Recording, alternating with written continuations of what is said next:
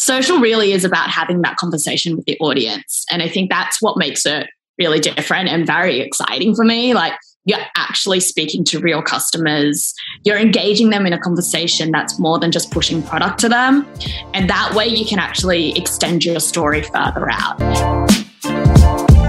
Hello, everyone, and welcome to a new episode of the Digital Nomads Daily Podcast. I'm so excited to be here today because we have an amazing nomad on the podcast. She's also a friend of mine, and we spent so much time in Bali partying. It was very, very good times. Today's conversation is going to be a little bit more serious. We're going to talk about the life of a social media manager, of a nomadic social media manager. Welcome, Tiff, to the Digital Nomads Daily Podcast. Thank you so much for having me. Really excited to be on. Sweet. So I would love to start before we go into like all the questions about social media marketing and doing that remotely. I'm curious, how long have you been nomading? Technically about 4.5 years. Have taken a bit of a sabbatical with everything that went on over the past couple of years, but I'd like to think I'm still a nomad at heart. So yeah, it's been 4 to 5 years now. And what was your first nomad country that you went to? Bali, actually. So that place will always have a special place in my heart. I think for a lot of people, especially of that nomad crew who has been doing this for a couple of years already. Exactly. Like, there's just such a great community there. It's hard not to just want to join them to make friends. But then you're like, oh, this could actually be something and a way to live my life. So yeah, hard to leave that place not inspired. Definitely. And where are you talking from right now? Well, yes, I'm back in Sydney, Australia, like my hometown. Actually back at my parents' place right now while I try and find another rental. So when things started to kick off in 2020, I made the decision to come back, and it's been good to, regrow some roots here, but itching to get back out there. I can imagine. So like I said in the introduction, today we're going to talk about the social media manager, and we met each other a couple of years ago, and you were sharing your vision about the business that you're running today. And I absolutely love what you're doing. So could you share with our audience, what is your business about? Yeah, so I run a social media agency called The Social Story, and we're helping purpose-driven brands share their impact. So I think particularly over the past couple of years, a lot of businesses have realized how important it is to put purpose over profit, whether that's in sustainability, diversity, inclusion, even just like mental health for their workers. But we were always kind of looking at that, either working with existing social enterprises or just purpose-driven brands, but now also just working with normal corporate brands to inform how they actually communicate and enforce these policies around inclusion and sustainability. We run everything for their social pages to communicate their business mission and also sell their products and services. But also a big mission of mine is to be able to empower people to actually understand how social works and how that can help them deliver their positive impact in a really meaningful way. Mm-hmm. Yeah. Thanks for that. And also for our audience, like on our website, we always say there's sort of 3 types of nomads. There is the remote freelancer. There is the remote worker. So someone that is employed in a company, but conducts the work remotely. And then there's the remote entrepreneur. I think you started in like freelance, right? And then you built your exactly. Could you talk a little bit about that? Yeah. So when I did first go to Bali, I had no intentions of working remotely. I was just off to take a holiday, extended one at that, but kind of just started picking up freelance work because there was a lot of it around for social people. And then, I was freelancing around. I even had contract remote jobs with remote companies for a little while, but as the freelancing profile kind of built and, my name was getting out there, it just made more sense to become more of a business. And that way we could also put our mission forward and our values. I felt like as a freelancer, you're kind of inserting into someone's existing structure. But now as an agency, I have the autonomy to be able to consult a lot more and actually tell them how it's done, put my strategy forward and the approach that I use for social with them. And it's also helped to grow our team as well. So the transition to the business was kind of practical in a lot of ways. But for me, the most beneficial thing has been actually able to build the brand around purpose and how we put that into social. All right, sweet. I love that transition. And I think that clarifies a lot for people that are like in this digital social media world. Like what is the difference then? If we would go back to, just like playing social media manager, what are things that you really like about that? Yeah. I mean, I worked in social for a lot of years, even before going remote. What I always found, even in the early years, is social isn't just advertising as it is as an industry and then putting it onto Facebook. Social really is about having that conversation with the audience. And I think that's what makes it really different and very exciting for me. Like, you're actually speaking to real customers. You're engaging them in a conversation that's more than just pushing product to them. And that way you can actually extend your story further out. It's why our work has become so, important right now, is because when something happens in the news or something like that and brands need to respond, that are a little bit more political, when you have a proper brand story and narrative and that connection to your audience, when you speak out about it, it's not a surprise or looking like you're just being performative and jumping in on a trend. So I really love that kind of back to forth a concept with the audience, that you're getting direct feedback, but you're also able to listen to them and have it inform your strategy. And also it just constantly changes. Like I don't even remember having to deal with any videos or reels or TikToks or anything like that even 2 years ago. And now that's, the center point of our strategies. It is constantly changing. And so it really forces me to be adaptable and just be more critical about our work and how we can keep improving it. So it's a constant challenge, but keeps it interesting. I can imagine. And you mentioned things like being adaptable, it's dynamic, right? What are, let's say, 4 top skills that you need to have to be successful at your job? Yeah, I think one of the critical things, just critical thinking, to be honest. A lot of what we do, yes, it's based in marketing theory that's been there for years and years and years. But what makes it different is we have to adapt to what the current landscape is. As much as the job can be just scrolling social a lot of the time, you're always doing it very actively to think like, where is the opportunity here? What is being seen here? And also even like in what we put out. So a big thing that we do is, these kind of content filters before we post anything is like, what is the message we're trying to give, but also how will it be received? So will it be culturally inappropriate to someone? Will it offend someone? Have we done this in the best way possible? Are we rushing to it? All those sorts of things are considerations we need to have in everything that we do. So that level of analytical thought and just being like really active and present and not just going on autopilot, I think has been one of, the most important soft skills. And in terms of hard skills, I honestly don't believe there really are too many. You can learn anything and, it is always changing. So that's why I'm like, soft skills are the way to go. All right. So let's say I don't know, there's people that are like, oh man, I want to work for TIFF. What skills are you looking at when you're going to interview someone? It's great. I actually just wrote a position description yesterday. I think that there's kind of like 3 levels to it. Like the first thing is just like a passion for social. So there is a level of integration into social and knowing what is going on. For me, the second thing is like the passion. I'm always trying to see how we can ensure that we're constantly improving things around diversity, inclusion, and sustainability. And so, someone who is motivated by purpose is really important to me because I think that feeds into the empathy of how we do our socials as well, and not just doing it for profit, like really actually understanding how to tell that story. And then also attention to detail and like just really going for it, because social moves so fast.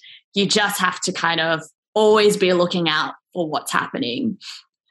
Well, funny enough is that I don't like social media, and I really love what you say about that you kind of need to like it. Mm-hmm. I'm not a heavy user. So for me personally, doing social media for Digital Nomads Daily is something I find it very difficult. But I am very passionate about our audience. That makes it very easy in a way. So the passion I understand, because I know who I'm talking to when I'm posting. So exactly. And it can be really overwhelming. It can be really frustrating, but I think that's why I really want to make sure people understand the positives of it and how to use it in your life more positively. Like, it doesn't mean you have to be on it 24/7. It's just about kind of, making it work for you or your business, whatever you're doing. Cool. I'm also curious about some of the tools and software that you use daily, and your team as well, of course. So our team is completely remote. So we definitely communicate through Slack for one, and Zoom when we need to, just to keep those lines of communication open, and knowing that, we don't work, normal 9 to 5 hours, particularly when something comes up on social and you might just need to turn it around in an hour. That really helps us to make sure we coordinate and communicate. The main tools for social, though, are around content creation. So Canva has been an absolute lifesaver. We use Canva templates for basically everything. We have a scheduling tool that helps us pre-plan all our content and have it just roll out for us. I'm currently using one that also has a lot of analytics and social listening, so that I'm constantly able to track brand mentions and just things that are happening in the ether of our audiences, so that we're constantly up to date. Trello as a project management tool and a content calendar feed and everything. It's really collaborative, very visual. Yeah. Do love that. Those are our main ones. But then with social, there is still a lot we have to do off our phones and things like that. Particularly with Instagram, a lot of the posting still happens quite manually. Even when it's scheduled, then it just sends you a notification and then you have to post in the middle of the night. But that is changing, and I've seen it change over the past 7 years. And there's other editing tools and stuff we use every now and then, but those are our main ones. Sweet. I think that will give our audience a pretty good idea on what they can use. And also, in terms of scheduling tools, there's so many scheduling tools out there. Yeah, that's one of the most common questions I get is which scheduling tool I need. And really it is down to the client. So we even currently I'm using about 4 different scheduling tools for different clients because they have different needs and what platforms they're on and, what sort of content they're putting out as well. So it is about really picking and choosing based on what you're doing and also the workflow of your team. Okay, sweet. And then another question that I have, which is more about clients, you have a very clear idea on what type of companies or clients you would work with, right? Mm-hmm. So how do you find your clients? Could you talk a little bit about that? And maybe also from not just how it is today, but what the difference is between when you started out and then where you are today? Yeah, I mean, that has been a journey. Definitely when I was starting out, I was just doing everything and anything. And I think it also came down to I was always a generalist with social. I knew a lot of different parts, and being in agency, you're kind of just in the churn and in the machine. But when you're kind of starting out as a freelancer, you have to kind of, whilst still doing everything, also really trying to market yourself as well, and just differentiate in the market when there are so many social media managers out there. So it was a bit of just trying to find whatever fit my skill set at the beginning. But how we've kind of developed now is, one is being really obvious about our approach and our mission. I make it no secret that I'm not here to growth hack or just churn out content for content's sake. we have a very specific mission, and that already kind of filters out a lot of people. And then a lot of it was down to networking. So some of our first clients came through my previous agency contacts, and I still work with them. So it's like my old manager has, even overflow work or consultancy work they need for their agency. And so we slip into that. Or, they have clients that don't need all the bells and whistles of one of the bigger agencies here in Sydney, but, still want that same approach. And that's what we can offer. But then also, as I was building my network in the remote world, particularly through co-working spaces, for sure, we started building a name for ourselves and what we do. And nowadays it's become all through referrals. So it was a little bit of like a mixture of the networking, the branding, and then just keeping your networks alive. But yeah, at the beginning in freelance work, a lot of job boards, a lot of Facebook groups particularly, and just putting yourself out there, being really clear on what you can offer. Yeah, that's also something that in the beginning, it might be more a bit of everything. And then I love what you said also about filtering out instead of including everyone. It's more like, who do you don't want to per se work with, or who doesn't match your skill set, values, like all these things. And when we're looking at this, what would you say would be the biggest challenge to be really successful at your job or in your business? One of the biggest challenges I'd say is burnout, to be honest. Yeah, it's really hard to turn off, both in social and as a small business owner. I actually revel in the times when I'm able to be completely offline and shut off and not use social. I think that's a major thing, is just kind of being really sustainable with it. The second really big challenge is also just that people don't understand it. I think there is still a level of like, people just don't know what this job entails and all the things that happen behind each tweet. I hate this trope that everyone's going like, oh, the social media intern must have done it. And it's like, hell no.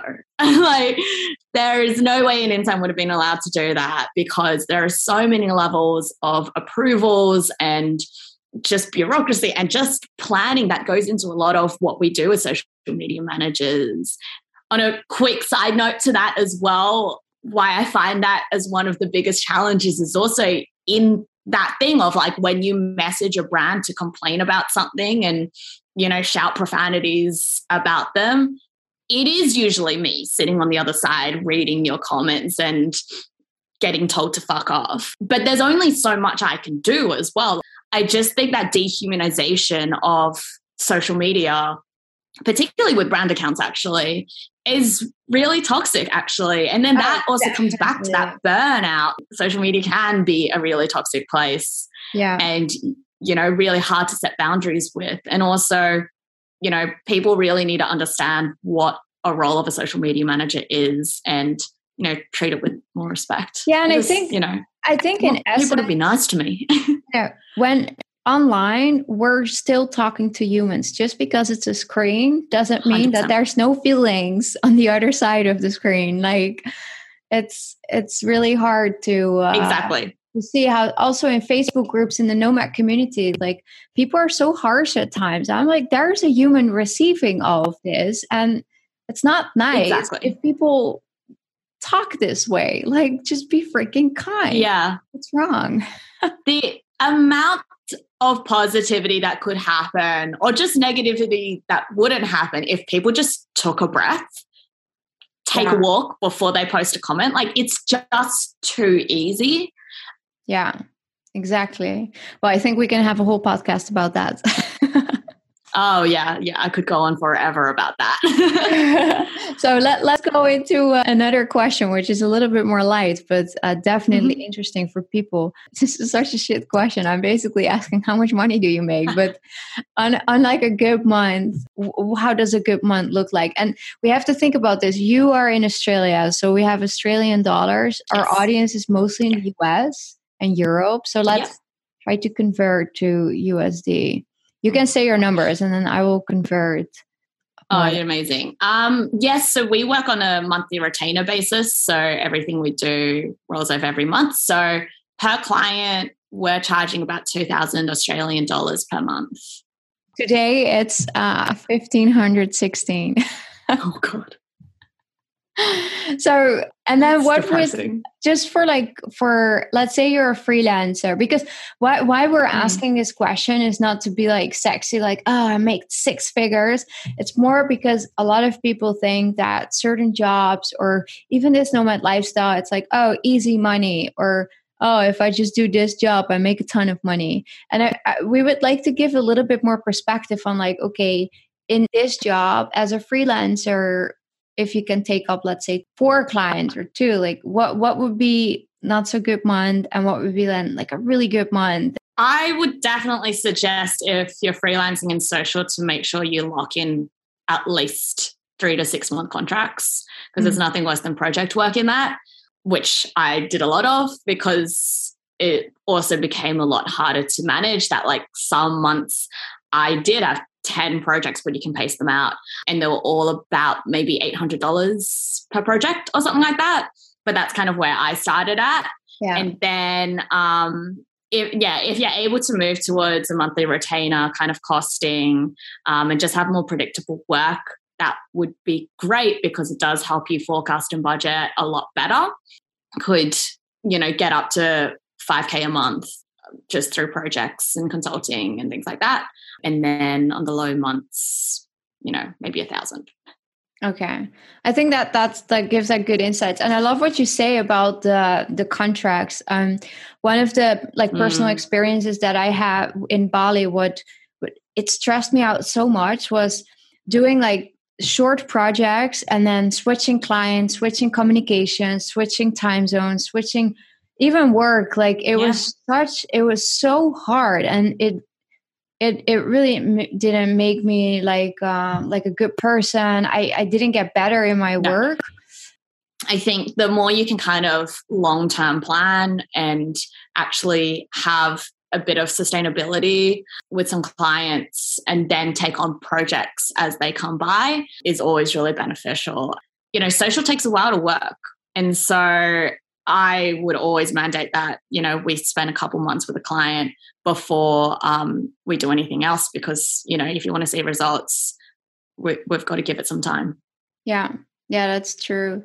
All right. So lots of tips. I love it. And also thank you so much for just being so, upfront with everything. This is why we pick our guests, right? Because it's good to be just honest. Plenty to talk about. And before we go, I would really love to have, we have so many tips already, but still, we can always ask for another one.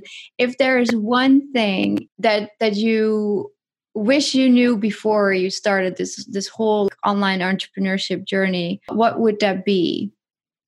So many come to mind. One piece of advice is just kind of really knowing why you want to do it. It kind of comes back again to, whether you just love social and want to be in it, or just think it's the easy way to make money. Like, none of this is going to be easy, whether in social or as a digital nomad. Just really understand why you're doing it, how it's filling your cup, and then lead by that. Essentially, know your purpose.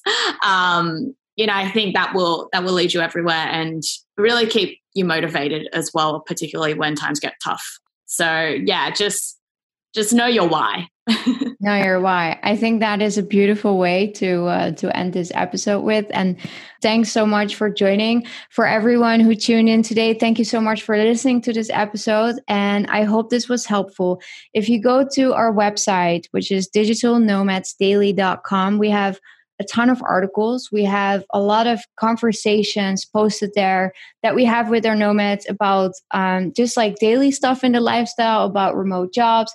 And we're sending out a weekly newsletter where we also share some tips. And if you want to subscribe to that, just go to digitalnomadsdaily.com/newsletter. Yeah. Oh, and by the way, before we forget, where can people find you online? Oh, yes. So our website is thesocialstory.co. It is co, not com. And across socials, we are the Social Story Co. So can find all of our things there. All right. We're going to add it into the show notes so everyone can easily click on it. And yeah, Tiff, thank you so much for joining. I really enjoyed our conversation. No, thank you so much for having me on. It's always great to chat and love what you're doing.